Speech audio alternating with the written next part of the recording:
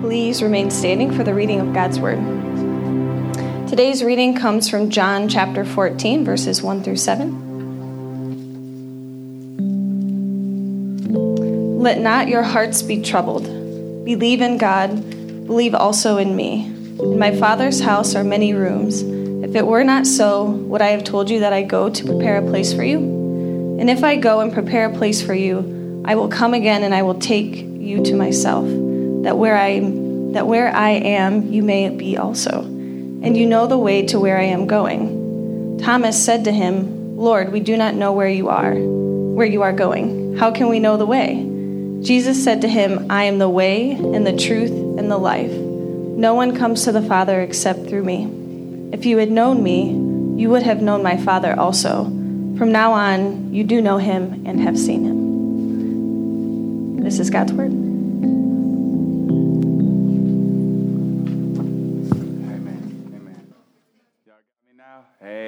Amen. Family, will you pray with me? Lord, we are so thankful for your grace upon us. We're so thankful for what you are doing. We're so thankful, Father, for your care for us. Lord, you are guiding us during this time, and we are excited to experience you. Lead us, remove me, that your congregation might experience you. It's in Jesus' name we pray. Amen. How would you feel if you had one incident, one act, and it followed you for the rest of your life? I mean, imagine if you had a friend, right? A friend named Tina, and as she was getting on the stage, she tripped. And every time somebody mentions Tina's name, they say, yeah, that Tina, she's a trip. I mean, imagine if you had a brother named Perry and he got into an argument with his friend and he pushes his friend, and from now on, that brother's referred to as pushing Perry. I mean, one act could follow you forever. Who am I? My name's Thomas. But you may know me as Doubting Thomas. And while there was an incident that I experienced with Jesus, when I had been walking with Jesus, I saw him experience such pain that I got to a point where even though the disciples were telling me that they saw him, I needed to see it for myself. And not just see it, I needed to test it out. Yeah, that was one of my lowest moments. That was a moment where my fear overcame me and my belief was pretty low, and quite honestly, I wish I could get that moment back. But that's not the way that the Bible describes me in full. Don't just let that one snippet describe my entire being. If you were to jump to John 11, you would see that when Lazarus had died and Jesus had said, let's go to where he is, I was the one that said, let's go and die with him. I was down with Jesus. I followed Jesus. I was one of his disciples, and I would have died with Jesus. So some weird stuff started happening as I was able to walk with Jesus. In chapter 13, Jesus does something crazy, and he, as our teacher and our Lord, sits us down and he washes our feet. We're the servants. He washes our feet. And then he gives us this new commandment, and he says, contrary to the way society works, which is I'm in charge, get mine, he says, no, I want you to love one another just as he had loved us. So then Pete, we called him Pete. Y'all know him as Peter. Peter, he had this situation. This interaction with Jesus. Now, Peter is one of those impulsive dudes. You got one. The friend that we all joking, and then he take the joke a little too far. The friend that you're thankful, he pushes you to that point where you laugh so hard that you get hoarse. But he's also that guy that'll get into an argument with a police officer. The guy who's like scary. I mean, his impulsiveness, you just don't know what to expect. And Peter is sitting and has this interaction with Jesus. And he asked Jesus where he was going. And Jesus responds that you're not going to be able to go where I'm going at this time. And Jesus and Pete have this conversation back and forth. And before we know it, Jesus says something to Pete that shocked us. He says, Pete, before the rooster crows 3 times, you're going to deny me. Pete, down for whatever, Pete, is going to deny Jesus? We went back as a crew. We started talking. Wait a minute. What is ahead of us that we are about to experience that would bring even Peter to the point of denying Jesus? Not once, not twice, but 3 times. Deny Jesus? What is lying ahead? So that's why Jesus comes with these words. He recognizes the state of his disciples, those that are following him. And that's all we do as disciples. We follow our leader. And he comes and he says in verse 1 of 14, let not your hearts be troubled. Do you see why we were troubled? Do you see why we were troubled? We were trying to dream of all the different tribulations and trials and drama that was going to come, and we were worried, scared, doubting. We were troubled.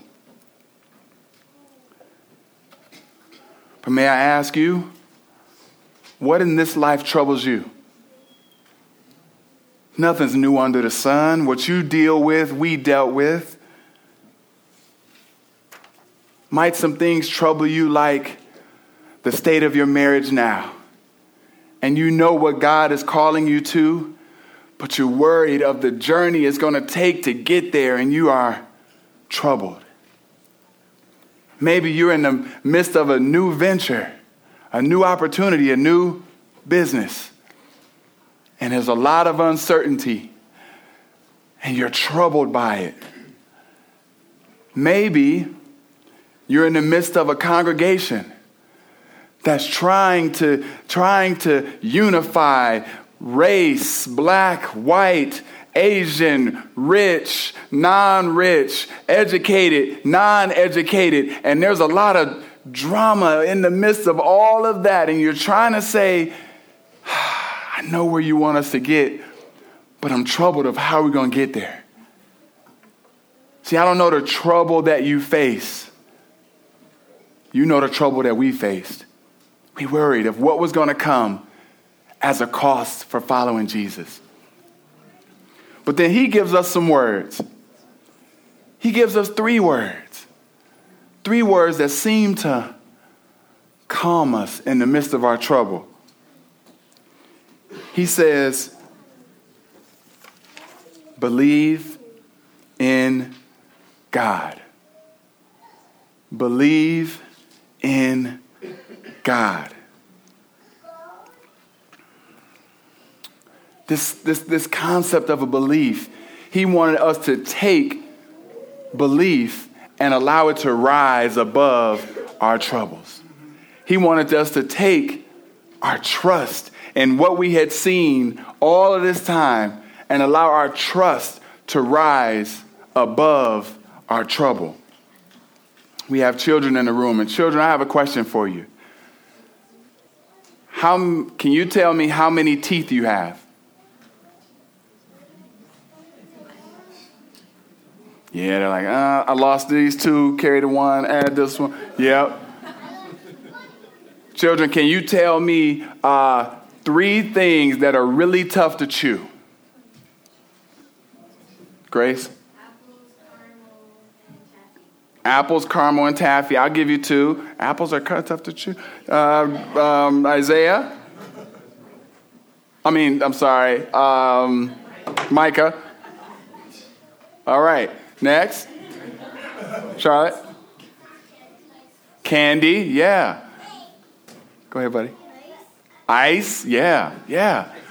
Let me ask you guys this question. When you have something that is tough to chew, do you ever look at your teeth or talk to your teeth and say, all right, teeth, I got to get you ready for this one. I'm not sure if you're going to be able to handle it, but we're going to go chew the taffy. No matter how difficult the thing is that you're going to chew, you trust that your teeth will be able to handle it. You see, God is saying you somehow right now, Jesus talking to him, you are allowing your troubles to rise up above your belief. No, trust in me, believe in me. And in that, you know, I got you. So the trouble you're experiencing, you can find a calmness in it because you know ultimately that I got you. But then Jesus shifts things a little bit because he says that he wants us to believe in God. And also in doing that, we're believing in him. But he shifts things a little bit. And can I be real for a second? He's always kind of dropping some knowledge on us that we don't always get in the moment. And we like, Jesus, you deep, but can you bring it down to our level sometime? And this time, I thought he made it plain for me. So I'm like, cool, I got this one. He said in verse 2, he says, in my Father's house are many rooms, and if it were not so, would I have told you that I go to prepare a place for you?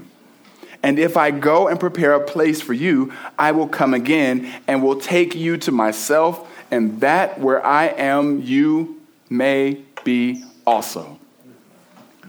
So this scripture is a scripture that many within our community and many throughout time take and use it as one to say, someday I'm going to get my heavenly mansion. Because even though in the ESV, the Bible that we use most often, you see in verse 2, it says, I go to prepare a place for you. Many other Bibles say, I go to prepare a mansion for you. And that's because the Latin root mansiones is what the King James Version used to translate that word. And so the closest word to that in the English language was mansions. Now, when you think of a mansion and I think of a mansion, we think of something that's opulent, something that's beautiful, gaudy even, it's very nice, and finally you've arrived because you get to be in the mansion. But does that seem consistent with Christ's end goal for you? That I'm going to have you go through all this just so you can really get fancy once you die.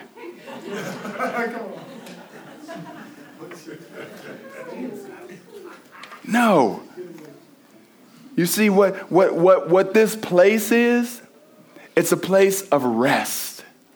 It is a place of peace. It is a place that has no trials. It is a place where you can dwell. It is really referring to a dwelling place. I'm preparing a place for you where you can abide in me. So if there's no pain, if there's no drama, if there's no trouble, now you can truly rest. And that is what I'm preparing for you. Another experience different than what you are going through now. And this got us excited. Because you just said Pete Dog was going to go crazy and deny you. We're about to go through some trouble. And you're telling us you're preparing a place for us of rest. So I'm excited. Where are we going? Let's go. Take me to the house. Where's my room? I'm ready because I want to abide. I want to rest. You know what we've been going through? We've been nomads, rolling around, following you, helping you, seeing you do miraculous things. But people don't always like us. We've been facing some trials, and now we get to go to a place of rest. So we got excited. I got excited. But then Jesus complicated it. I thought this was a straightforward one. I thought you tell me what the place is. I got it. I hear you. You just responded to my trouble. And now I'm ready to move forward. Then he says in verse 5, Thomas, Lord, excuse me. Make sure I'm getting my verses right. No, let me get verse 4. He says in verse 4, and you know the way to where I am going.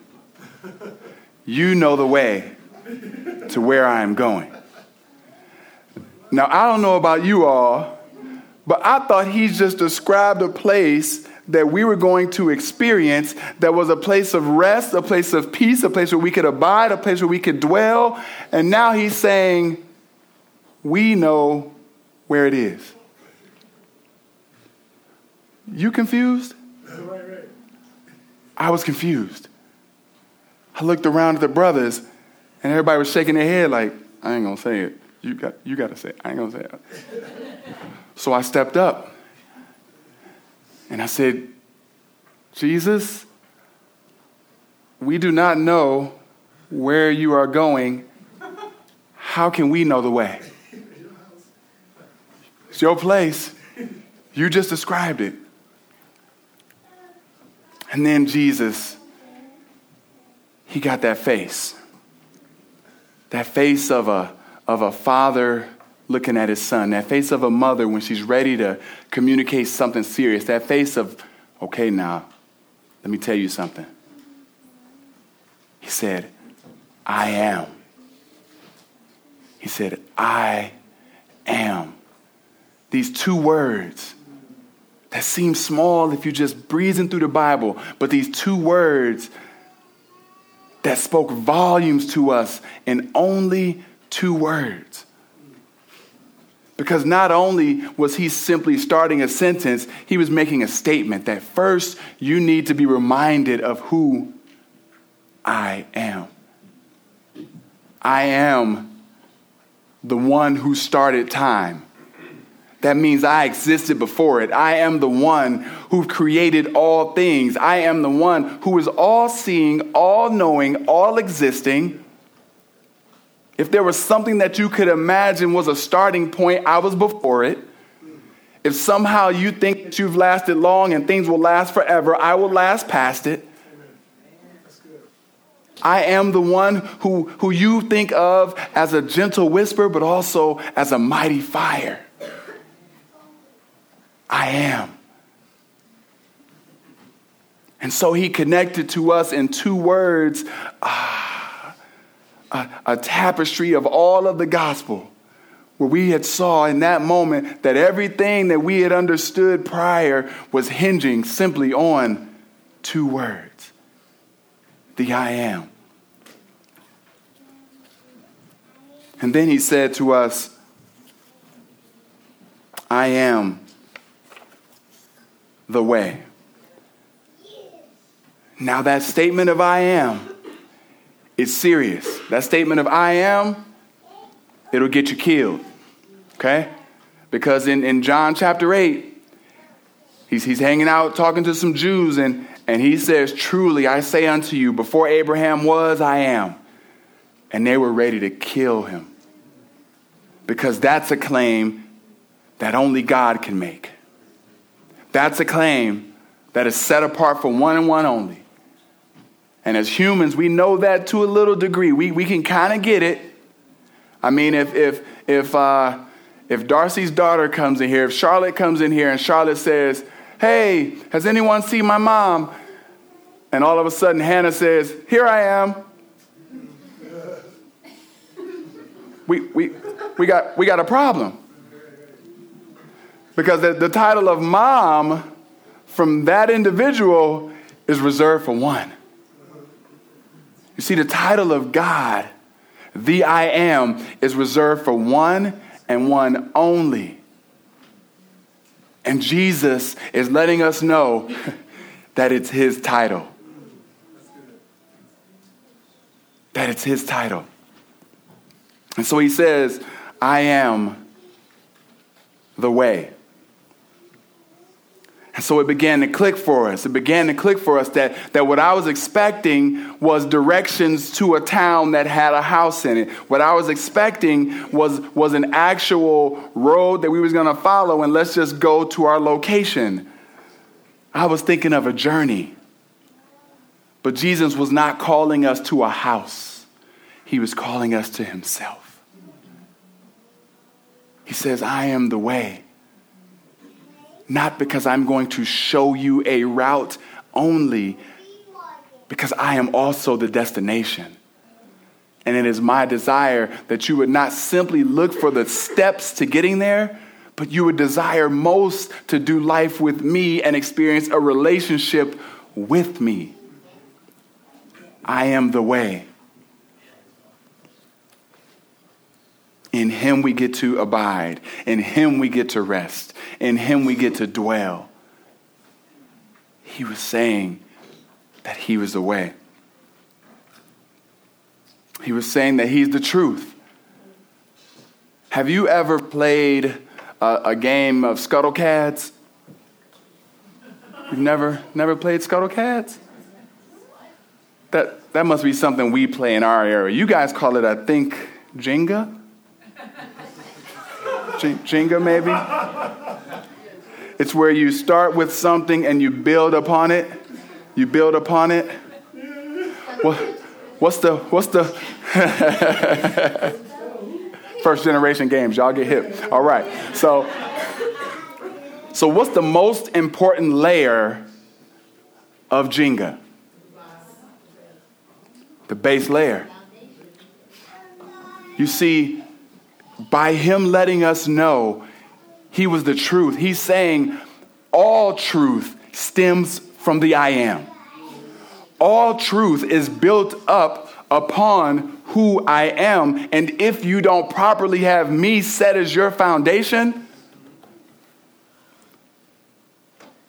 anything can become your truth. Any way can become your truth. You see, I am not a truth. I am the truth, the foundation of all that exists. I am the way. I am the truth. And what truth is he offering us? He was hanging out with some Jews again, and it flashed our memories back to chapter 8, where he's talking with the Jews. And these Jews believed in him, and he said, if you abide in my word, you are truly my disciples, and you will know the truth, and the truth will set you free. Set you free. So do you want to know truth? Do you want to know truth not about truth? Because we can know a lot of information, even a lot of information about Jesus. We don't want you to know of truth. We don't want you to know of truth in that you went to church with your grandma and them. You know about Friday youth study, and you come to youth group, and you hang out, and you have fun games and all these things. We don't want you to simply be present and know of truth. We want you to know it deeply for yourself. Do you see the difference? And some of us have been blessed to be freed from the shackles of sin.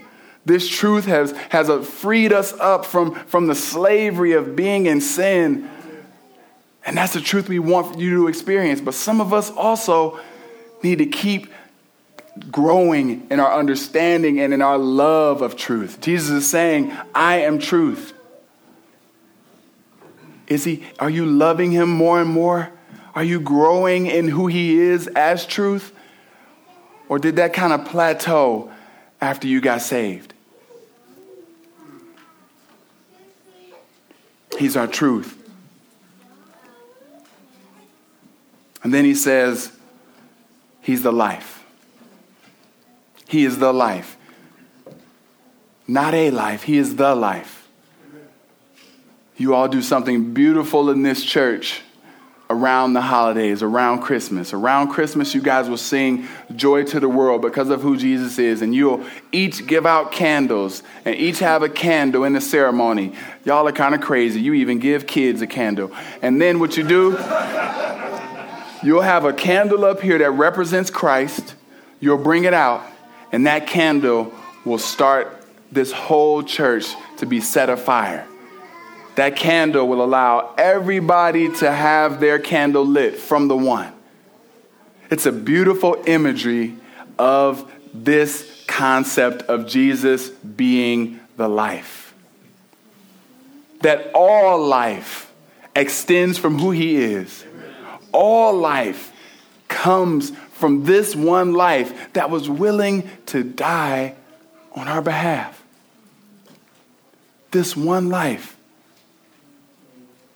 has set us all free from being slaves to sin. This life has allowed us to experience a restoration in Christ. Jesus saying, I am God, the one that sustains all things. And he's saying, I am the life. In chapter 10, he had given a promise. He says, because I live, you will also live. In chapter 14, he says that. But in chapter 10, he says this. He says, the thief comes only to steal, kill, and destroy. He says, but I came that you may have life and have it abundantly. He comes to offer abundant life. If whatever your idea of your abundant life, if it's not rooted in the life, the most important life, you've been sold a lie. But notice something. This last thing he leaves, and it's not the most popular in this era. And for us, it would even get you killed. But notice the last sentence he says. He says, if you had known me, you would have known my Father also. From now on, you do know him and have seen him. So first, that hurt. I mean, here we are following Jesus. But even though it hurt, it exposed us. Because while we believed in Jesus, while we trusted Jesus, Jesus knew our hearts.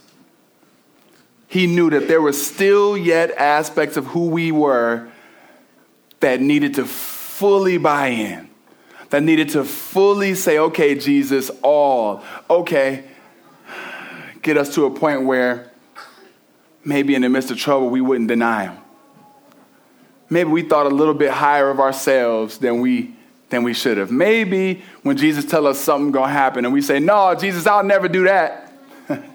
Maybe we should have been listening to the I am and said, man, if he said that, how do I rid myself of this that would cause me to do what he's saying? Instead, at times we thought we knew better than he. But it came to pass that everything he said played out just as he described. Even Pete.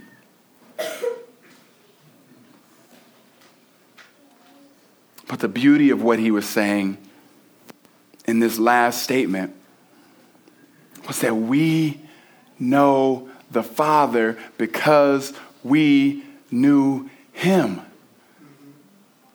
The exact expression of God and himself was standing right before us, teaching us.